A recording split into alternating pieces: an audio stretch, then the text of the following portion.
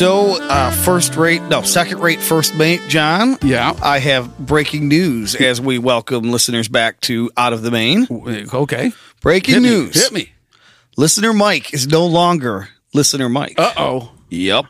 What happened? That's because he is now, for today at least, Podcaster Mike. Oh, well, I was going to ask, do I call you listener or Mr. Mike? I wasn't sure, but now I guess is it Mr. Podcast? We didn't talk about this part. Podcaster Mike. John, explain to the class what Listener Mike is doing here in the podcast booth with us. He is sitting here wondering when he gets to have his next smoke. But other than that, Very he is shortly. here.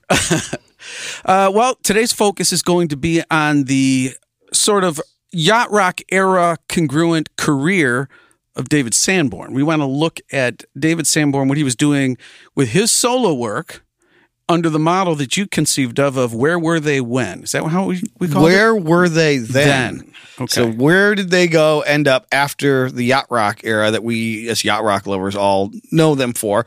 But for me, this is going to be interesting because I did come through the back door. I didn't really know who Sanborn was until 1986 or 87.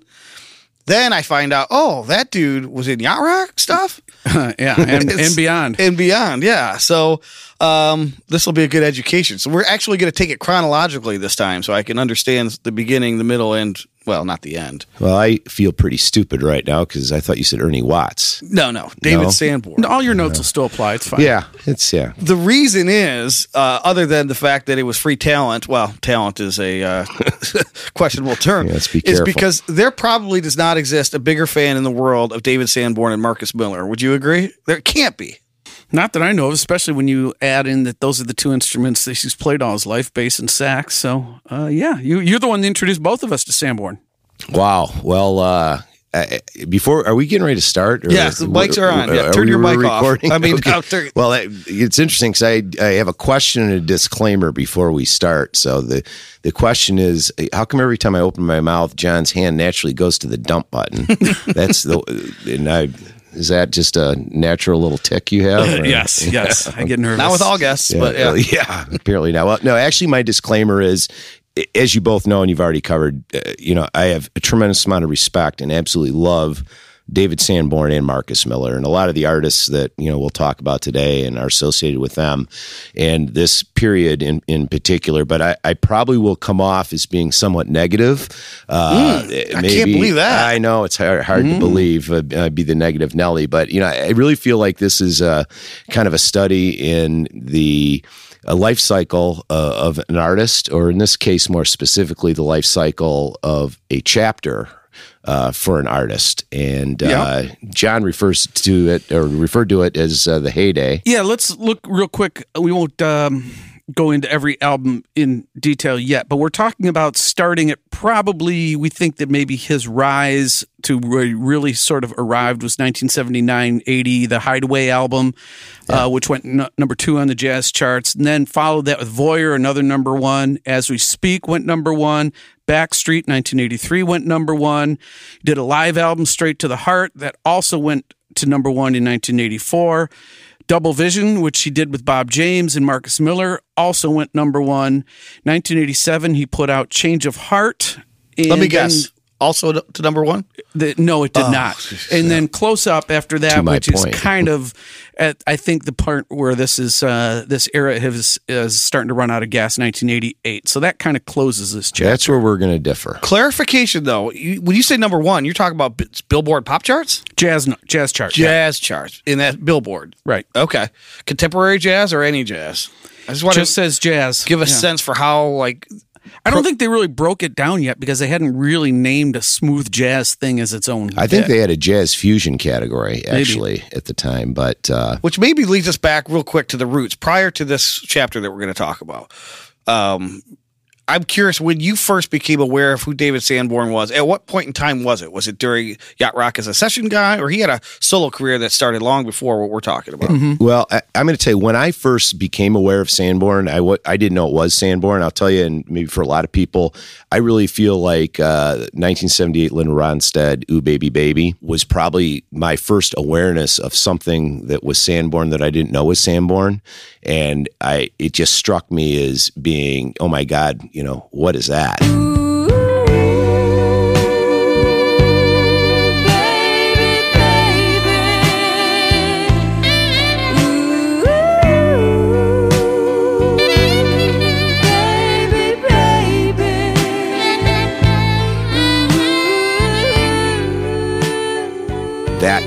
appearance put him on the map for a lot of people. Now, I think there'll be people that, go back to his Paul Butterfield days and all that, and were fans back as far as, the late 60s. But for me, it was probably 78. Didn't know it was Sanborn. Had a group of friends in high school that actually, a number of them were non-musicians, but they were kind of hip to stuff. We talked about Steely Dan. The same guys that turned me on to Steely Dan also initially turned me on to Sanborn. So I'm going to tell you probably sophomore in high school, 79, 80 is probably when I first became acutely aware of David Sanborn and was buying his stuff. And then, John, based on your understanding in your study, so we know him, if you're just a yacht rock fan, you know him as the guy who did the sax solo in Heart to Heart, a number of other session things. Yeah. His solo career starts to rise, do you think, concurrently with his session work? Do you think those two things were related at all? And Mike, you could chime in on that as well. It looks like, it did start at that time because he has like 4 or 5 albums out even before this Hideaway album, but it was at that time where it seems like the production and the attention of sort of the whole session era musicians and producers started to take notice of him. You started to see a core group of people that produced and worked on his records for the future. I thought that there was a little more change up from album to album, but it included a lot of the same guys. Producer Michael Colina, Marcus Miller got involved. I would say I think Saturday Night Live played a major role in launching not only Sanborn's career as a certainly a prominent sideman, but also solo career. And a lot of musicians came out of the Saturday Night Live band. And I think that, not necessarily a public awareness, but awareness within the New York session scene.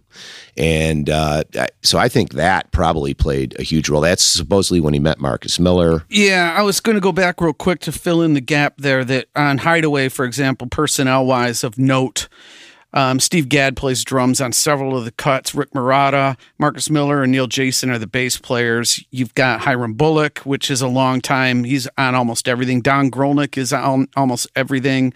Ralph McDonald also. So there's that core group that you could see when you're bringing in and you're paying for someone like Steve Gadd to come and cut your sessions, you're on a different level than, okay, I've got this band of guys that I've played with a while and I've made a few records. It's like at this point, the label is starting to put some money up front for you. Yep. And just so for the yacht rock nerds, there's a lot of, not a lot, because you mentioned it's a lot of the same core guys, but you'll see names like Paul Jackson Jr. enter the fray, Tom Scott of all people, another alto sax player. Yeah. You've got some bellows that come into the picture. Buzz Fig. Yeah. What's that? Buzzy. Buzz. Yeah. Buzz Fig. Yeah. Well, even looking at Hideaway here, 2 of the songs are co-written by Michael McDonald, to give you a yacht rock example there. And he also, it was originally released and it did not have a cut on it called The Seduction, which was the love theme from American Gigolo. But because of that movie and that elevated him as it got some single airplay, they then re-released the album with that song on it. They edited down a few of the other tracks, shortened them to make space to add this love theme from Gigolo for, did I say Gigolo? American Gigolo. American Gigolo, just to be clear, and re-released the album, reissued it. Well, I have a question for you both before we get into the specific records, because I've been pondering this. This is an existential question. All right. So you mentioned Saturday Night Live. Yep. Right? Around the same time, the Night Court theme becomes big. That's Ernie Watts. Mm-hmm. You remember the, what was the Lethal Weapon movie? Right? The soundtrack becomes iconic. It features David Sanborn. Yep. Along with Eric Clapton. Yep. So like in that like early 80s to mid 80s, this solo sax blaring sound comes into the cultural zeitgeist, right? Mm-hmm. Was Sanborn a product of that, or is he responsible for that? I think he's more on the front end of that. Yeah. I think a lot of people imitated or people wanted that sound. Yeah. Yeah. You guys haven't asked me about the sound yet here, but I know we talking about the sound. Well, you want to go into that? You told us in the pro that there was a real interesting historical story of why Sanborn plays the way he does, sounds the way he does, and why he was such a great fit for being as a session guy, which you're asked to do a lot of different things on any given day. Well, going back to his sound, there's a theory. I don't know that you can say it's scientifically proven or not, but he was diagnosed with polio very young age, like 8 years old. And the doctor actually suggested that he take up the saxophone to help with his breathing. And allegedly, one of the side effects of the polio was that his left arm hung kind of low, and he kind of held it in an unusual way. And if you look at the way Sanborn holds the saxophone, he holds it very close to his body. Mm-hmm. The mouthpiece goes up into his mouth as opposed to straight in. Kind of like a clarinet almost. It's a clarinet embouchure, and what that does is it takes your lower lip and moves it more towards onto the horn, onto the mouthpiece, and more to the meat of the reed, which allows for more of a reedy sound to come through. Now, there's all types of things that contribute to someone's sound. Equipment, he used high baffle mouthpieces. He used, very specific Van Doren V16 reeds, all that stuff. But you know what? You could take that same horn, same setup, and stick it in somebody else's mouth, and it's not going to sound like him at all. And even as bass players, you'd think, if someone picks up a bass, that, if you play it or I play it, while technique may vary, it's going to sound like the same bass, and it's absolutely not the case, as was proven by Stanley Clark, Marcus Miller, and Victor Wooten on their album, where they all switched basses, and it's like, they all sound like themselves no matter what bass they play, Tones of the bones, baby. So it's, but I also think, for anybody, it's the sound in their head that they chase. And for Sanborn, grew up playing blues and R&B, and I think that was always the sound in his head, and that's what he always attributed it to. And so that became the sound then to chase, was kind of going back to my question, is he wasn't the only one. I know there were amateurs that were trying to split their reeds a tiny little bit because they thought that was the secret. Yeah. And so now all you hear in the mid 80s is sax solos going back to sophistopop or whatever. Yeah. Every permeation of music, rock and roll, R&B, yacht rock, this. There's also the question about what was on his sax in the mix. And it always seemed like David Sanborn's, no matter who he was playing with, he had this same sort of quick slap delay, chorus, flange, phaser. Nobody knew exactly what it was, and I tried to look around. I don't know if you have any information on that, Mike, but it was also, didn't matter who he played for, it was treated a certain way, almost as if when you called him, that was part of the deals. You had to mix it that way. I don't know. I think too much is made of that. I mean, Sanborn's sound does not come from anything that is electronic processing.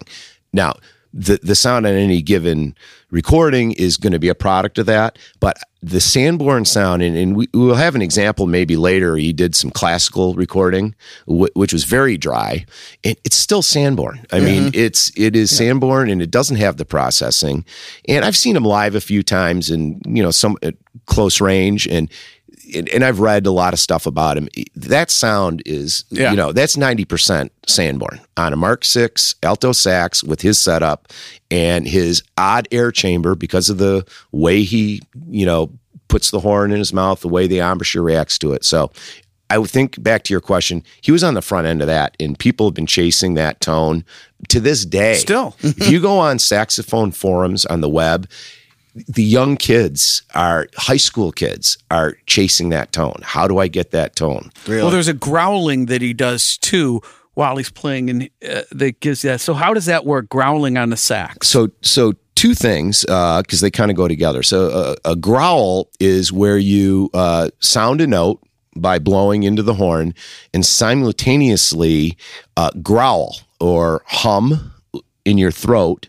And it creates that almost distorted sound like you might hear overdrive on a guitar. Mm-hmm. He often paired it with what's called altissimo, which is the very upper register. Right. And, on a saxophone, most of them are notated, up to a high F sharp, or high G.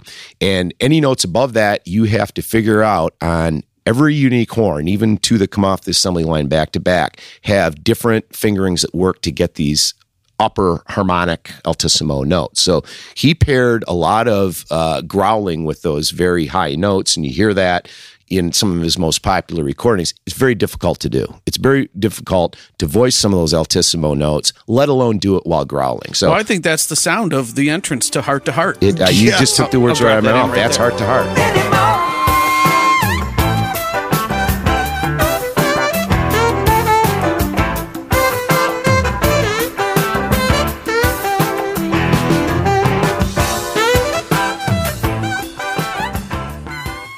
And I don't think it starts on an altissimo note, but it certainly gets up into it. And he's bending at the same time as well.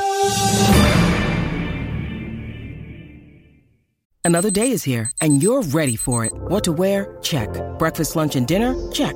Planning for what's next and how to save for it? That's where Bank of America can help. For your financial to-dos, Bank of America has experts ready to help get you closer to your goals. Get started at one of our local financial centers or 24/7 in our mobile banking app.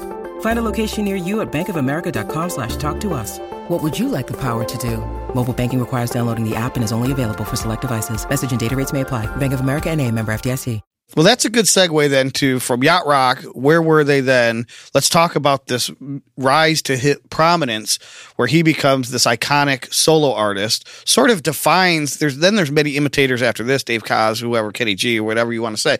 But like he creates this, now he's the front man and now he's got session cats behind him. And now the label, to your point, is putting money into him. Yeah. I almost put him in the box where, Mangione was, where it was melodically driven.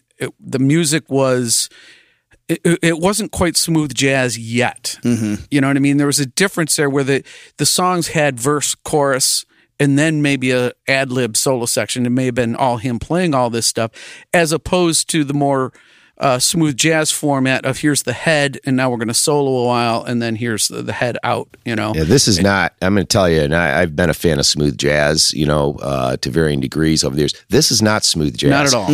And I'll tell you what, you put on and listen to a smooth jazz station for 6 months, I challenge you to hear one Sanborn tune over that 6-month period.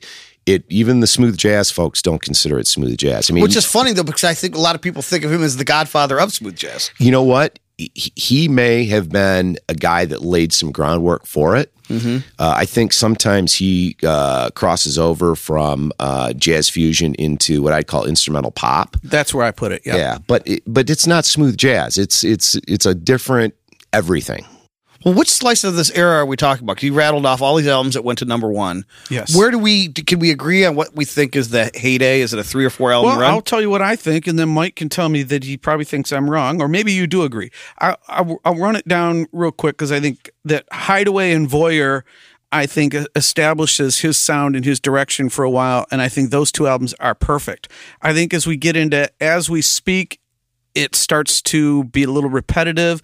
We get into Backstreet, and I think you're starting to play with a lot more drum machine-y stuff, and it's a little less of the performance aspect. You're replacing, Steve Gadd with a drum machine, essentially. So that trade-off never worked for me.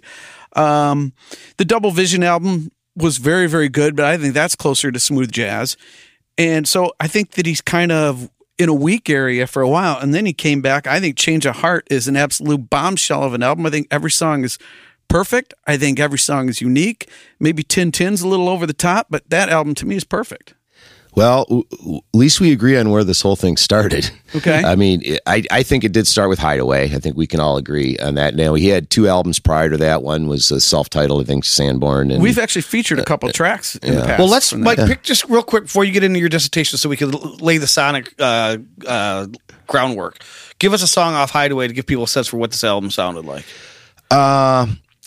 Well, you can go right to the tune Hideaway, but I wouldn't necessarily. I mean, to me, what ushered in this era of Sanborn are 2 tunes on that album, Carly's Song and Lisa. Yep.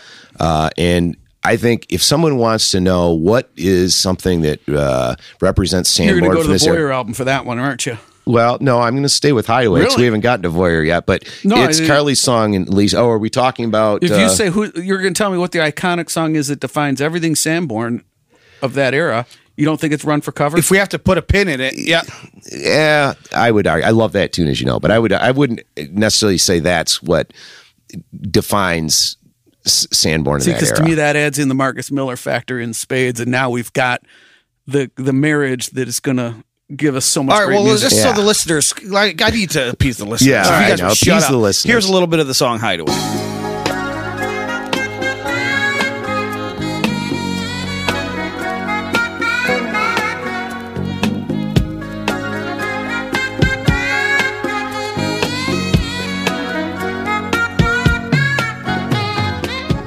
And here's a little bit of the song Carly song. Is that one? Yep. Okay.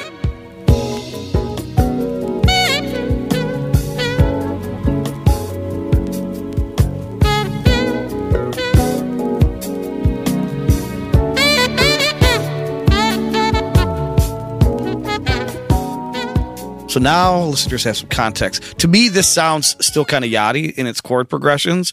Still a lot of organic instrumentation, Right. to your point, John. And this does not feel at all like smooth jazz. And you're hearing some Fender Rhodes, too, on the Hideaway. And you're hearing some Marcus on Carly's song. So his first appearance. So, and then the next album, can we move to Warrior real quick? This is the one that has Tom Scott on it. But this is where Marcus starts to get more involved than just being the bass player, because he's starting to write some songs with David Sanborn. He plays the Fender Rhodes on this and a Moog bass. So, John, I'm in agreement with you. We're Sanborn novices. The bass line on Run for Cover becomes iconic. And let's have listeners. If you're a bass player and you know anything about Sanborn, you've tried to learn this bass line.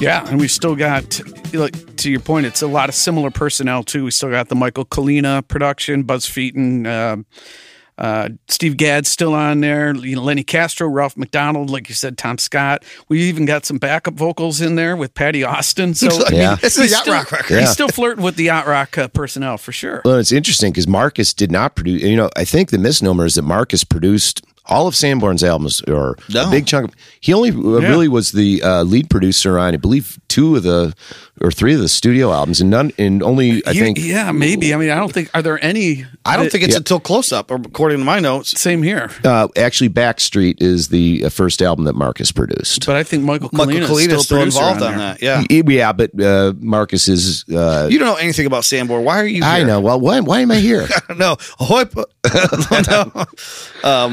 So Voyeur. So Run for Cover, great tune, love it. Studio version, love it. But I think right out of the gate, let's just say goodbye.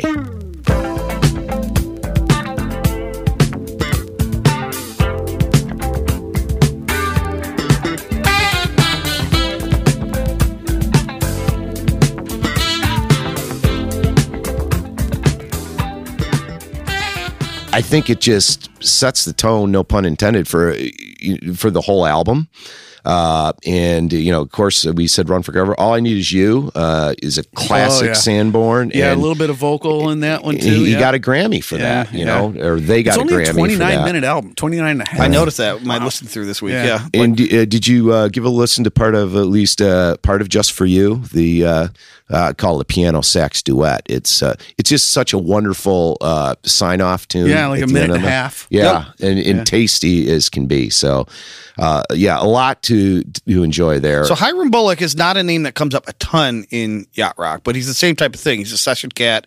I discovered Hiram Bullock through Sanborn. Monster player. Yeah. Now, this is a question I have for you. He was more of an East Coast guy, but he went back and forth. All these guys were going back and forth back then. I mean, even Will Lee talked about, he'd be in California for a session, fly home the next day for a session in New York. So I think there was a lot of back and forth by this point. So this establishes sort of the Sanborn sound, the Sanborn as a frontman.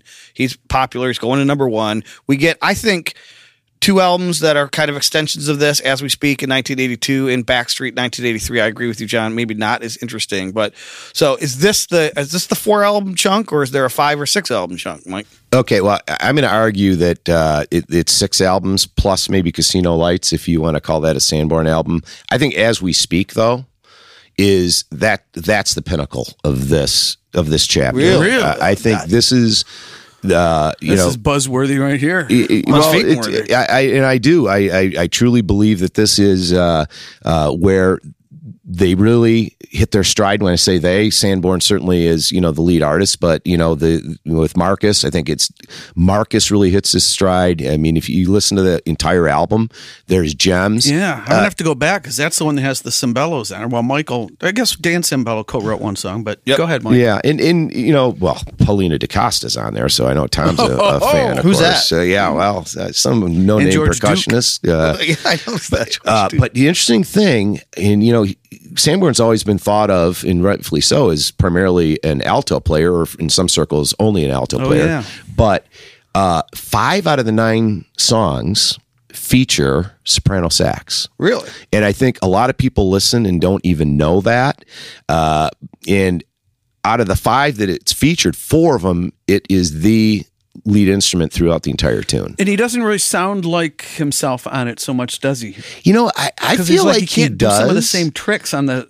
No, but his phrasing, it's still Sanborn to me. Yeah. And the other thing that we didn't touch on, and one of the things that makes Sanborn is the weepy nature. No question. Yeah. Of particularly when he plays ballads or mid-tempo tunes. It's literally weepy. It goes back to the Ronstadt thing. Yeah, that's the perfect way to describe it. And that's probably the most distinct thing that's in my mind about him. But anyway, I believe that as we speak, I think things begin to devolve, as I mentioned earlier. Now, John's going to argue, but John has a lot more patience for new iterations of groups and acts and all that, much more patience than I do. I get too emotionally in general, involved. What was your thought on Double Vision? I know that's a Bob James album. Absolutely. Okay. Double Vision. So that belongs up there with included in the Pinnacle. And as well as Straight to the Heart with the live album. The live, right. But you're not into Change of Heart, huh? No, I think there's 2 tunes on Change of Heart that really ring true to me. So Change of Heart, I think there was a shift.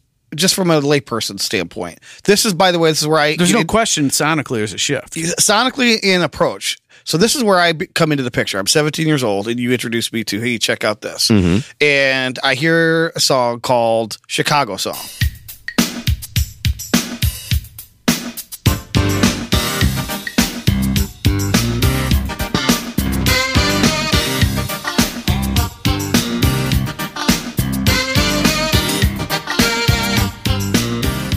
And to me, this sounds like a pop song with smooth jazz instrumentation. And I feel like this is, again, and then The Dream comes out too, written by Michael Cimbello. Yeah. You've got, these are pop songs to me that sound like they're written for radio. Yeah. And that's the first time I think I hear that in his career, is right here. I agree with you. I don't know. Because I think, this going back to the Seduction, I think had that sound. But yeah, that you're. I just feel like I remember getting the Backstreet album, being so excited about it, and putting it on, and it was like, wait a minute, this is not what I signed up for. And now, John, maybe but from a chronological standpoint, is this potentially the first digital album? Backstreet, it's 83. No, because there was stuff done digital, even in 1980. I know George Benson's "Give Me the Night" album. I mean the first in the Sanborn series that we're talking about. Probably, yeah. Because to me, it screams digital. This is where synths start creeping in. And it screams drum machine. And and to me, it's like, wait a minute, what's going on here? Well, it sounded like they were trying to write funk tracks that maybe they heard coming out of Prince or something like that. And that's where the drum machine snuck in. It just feels like they were writing different songs, whether it was because of the instrumentation or the instrumentation pushed them that way, but it didn't feel like they were jazz compositions as much as they were, let's get out the drum machines and the sequences and see what we can come up with.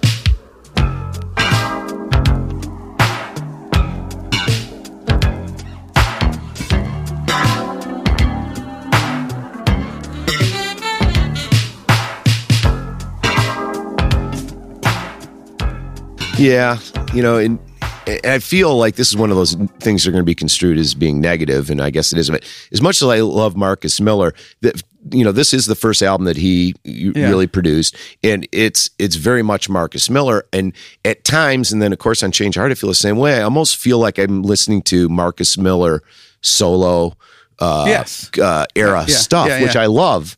But when I sign up for Sanborn, I want to hear what I enjoy as Sanborn. A lot I feel of like people were chasing this sound at the time. Though. Oh, yeah. And you almost couldn't help themselves. And it's easy to look back now at it and go, what were they thinking? But at the time, that was what was the next cool thing was going to be. Yeah. Maybe they weren't, but it almost feels to me like they were chasing Grammys too. I mean, they had to insert, they brought in, songwriters or collaborated with songwriters that, had written pop tunes, Jim Weatherly, Neither One of Us, the Grammy board will pay more attention if it's got the name on it, maybe. Yeah. It almost was like, I thought I had like this special intimate relationship that nobody else really knew a whole lot about. That was the problem. That's what they were trying to like, oh turn my this God. into a pop sensation. Well, there you go. Yeah, they found out about me, so... But and I don't know where we are in the chronology here, but Double Vision is awesome. So let's go to Change of Heart. This is the one that you're saying. Well, yeah, you talked about Chicago song, and this is kind of what made you sour. When you were the comments you were just making, was that about Backstreet? That was about Backstreet, but carries right into Change of Heart as well. See, I think they made the course correction here, where they did what they wanted to do on Backstreet, but nailed it just right on this one. I think the production on it is stellar for the time.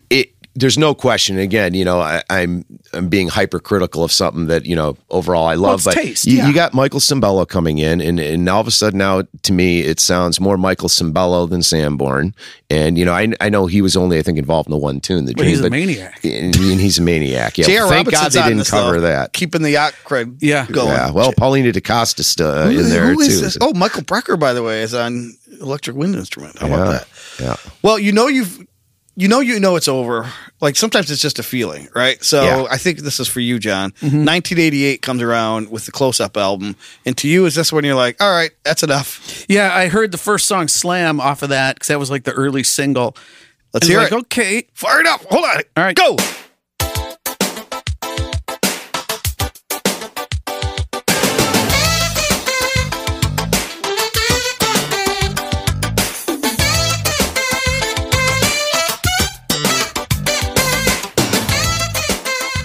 So I heard them like, okay, you're still kind of doing the same thing. And then I got the whole album like, it's just kind of like, yeah, they're doing the same thing, but they've decided not to worry about writing songs anymore. It's just, mail it in. I felt like Slam was chasing what Chicago song had or something like that. Exactly. Did you know that Nile Rodgers is playing on Slam? No. Yeah. Does it make it like it anymore? No. So was this for you, Mike? Is the shark fully jumped at this point? Yeah. Speaking of things that run their course, I think the shark has been jumped. I think even Sanborn knew that part had run its course with the Close Up album, because Another Hand, the next album that he did, was a complete change in direction.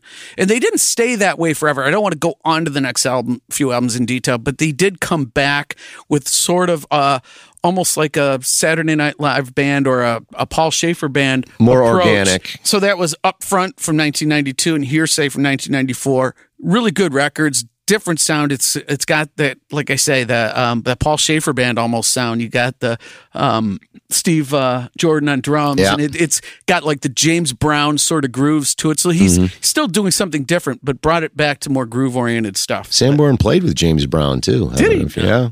I found some played with hundreds of people, but well, the reason for that, though, just from again my layperson's perspective, you said they achieved the pinnacle of the sound in '87. They tried to replicate it in '88. '82.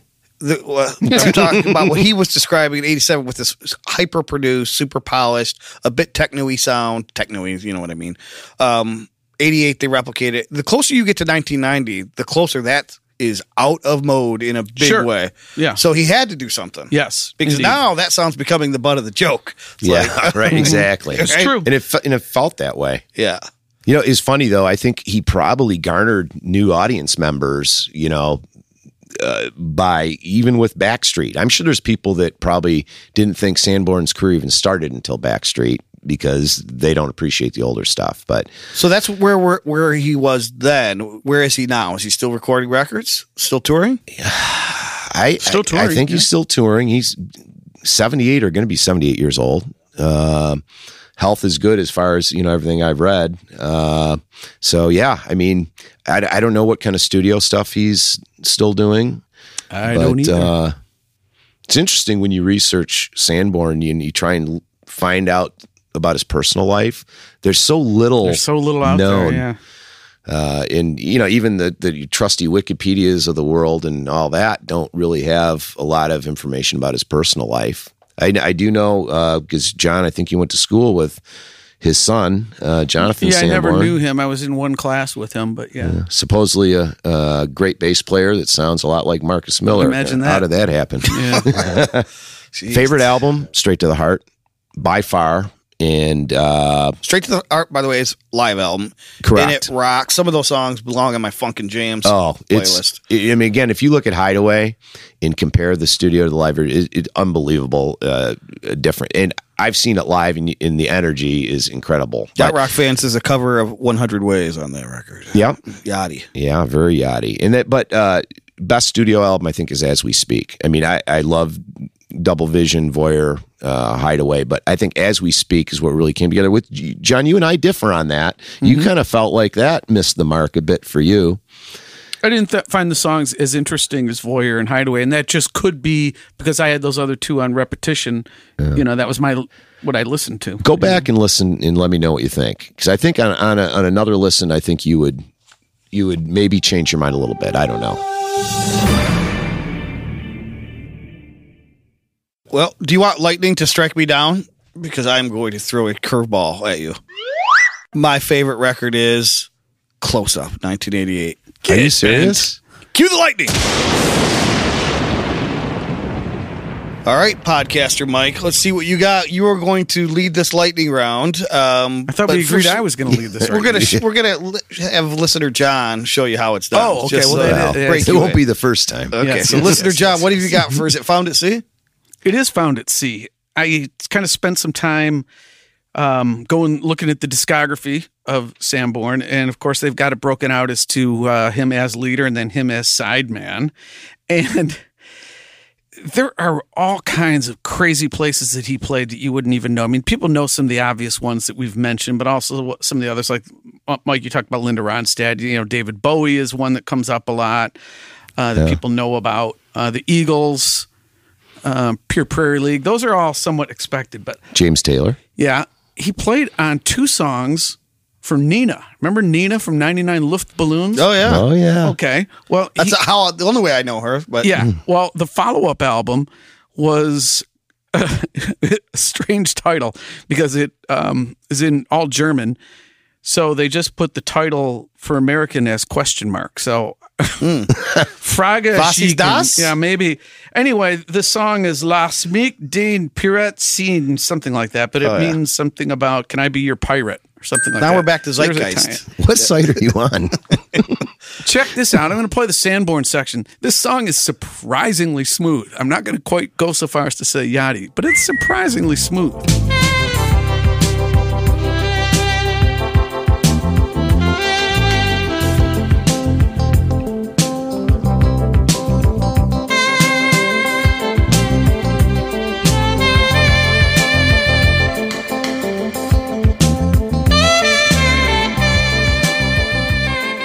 Yeah, that's from Nina. I mean, that is weepy and smooth, man. Yeah, that weepiness is right. Certainly in there. All right, before I cede my time to podcaster Mike, I mentioned what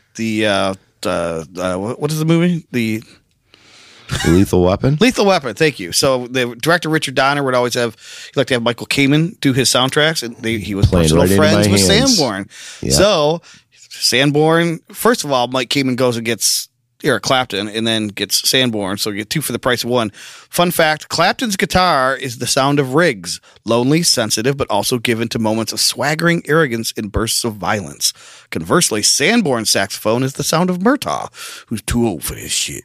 Tired, old, world-weary, exasperated, but with a strong, soulful quality that hints at his inner strength and sense of morality. Found at Sea, sir.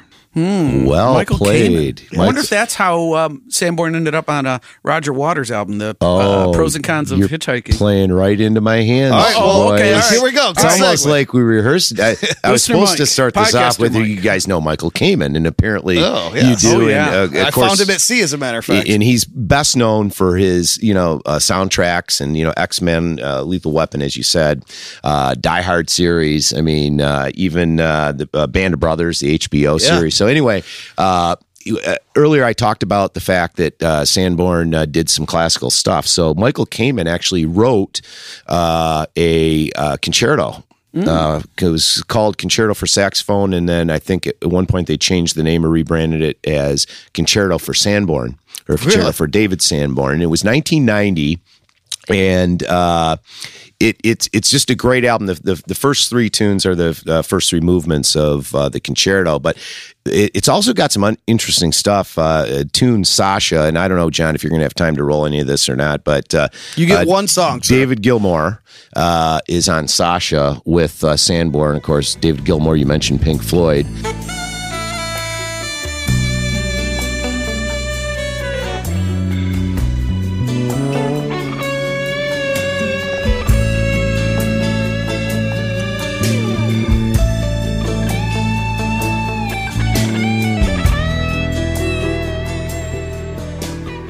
They have nice kind of interplay between guitar and sax there. So that's my off the map. Well, you're doing it backwards. That's last. Well, then you can change it up when you all right, mix it all down. All right. Is Buried Treasure next at least? Buried Treasure is next, and we're going to go to 1988, Brenda Russell. Do you guys know the name Brenda Russell? Oh, yeah. Oh, come on. Okay, so don't have to go into her background, but the tune Le Restaurant from her Get Here album, particularly on the play out, is just awesome. Kind of a little bit of a wink at Ronstadt and Sanborn and Ooh Baby Baby, although entirely different chord progression and mode and all that. Right, but well, let's play a little of it. And while we're off air, I can correct you on the proper pronunciation of Linda's last name. Here we go. Oh, thank you.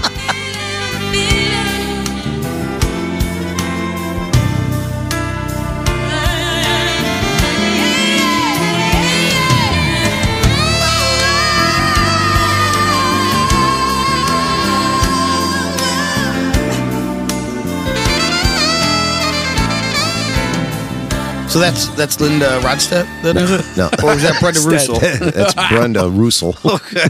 What else you got from Linda Runs? That was your Buried Treasure, right? I think so. You got me so turned around right now. All I've got left is should be Found at Sea. Yes. Well, this is going to work out perfectly then.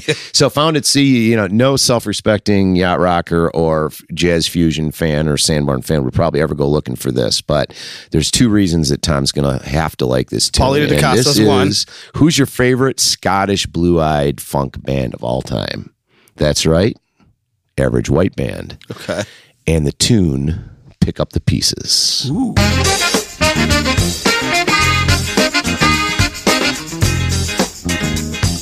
So anyway, Pick Up the Pieces by Kenny G and David Sanborn off of Kenny G's At Last Duets album. Which again, I know a lot of us, even as a Kenny G fan, I wouldn't necessarily be going looking for it, but it's a fantastic version. Little interplay back and forth, little dueling saxes between Kenny G and David Sanborn, and that's my Found at Sea.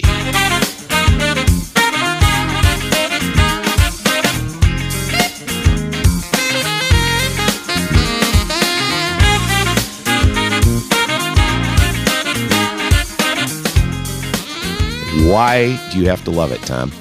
Because Paulina DaCosta's on it. Who do you think plays bass? Marcus Miller. Nope. Willie. Come on. John Taylor. You're Nathan East. Oh. And if that's not That's enough. not my guy. I mean, I love Well, Nathan you East, love Nathan East. Yeah, but, he's on a list of 10. All right, how about Abe Laboriel Jr. on drums? Does that do Ooh, anything yeah. for you? Drums? Abe Laboriel Jr. Oh, Junior. Yeah. He played with Linda Ronstadt. All Junior? right. I don't know Paul how well McCartney. you nailed the lightning round. Can you at least nail the sign off? Ahoy polloi.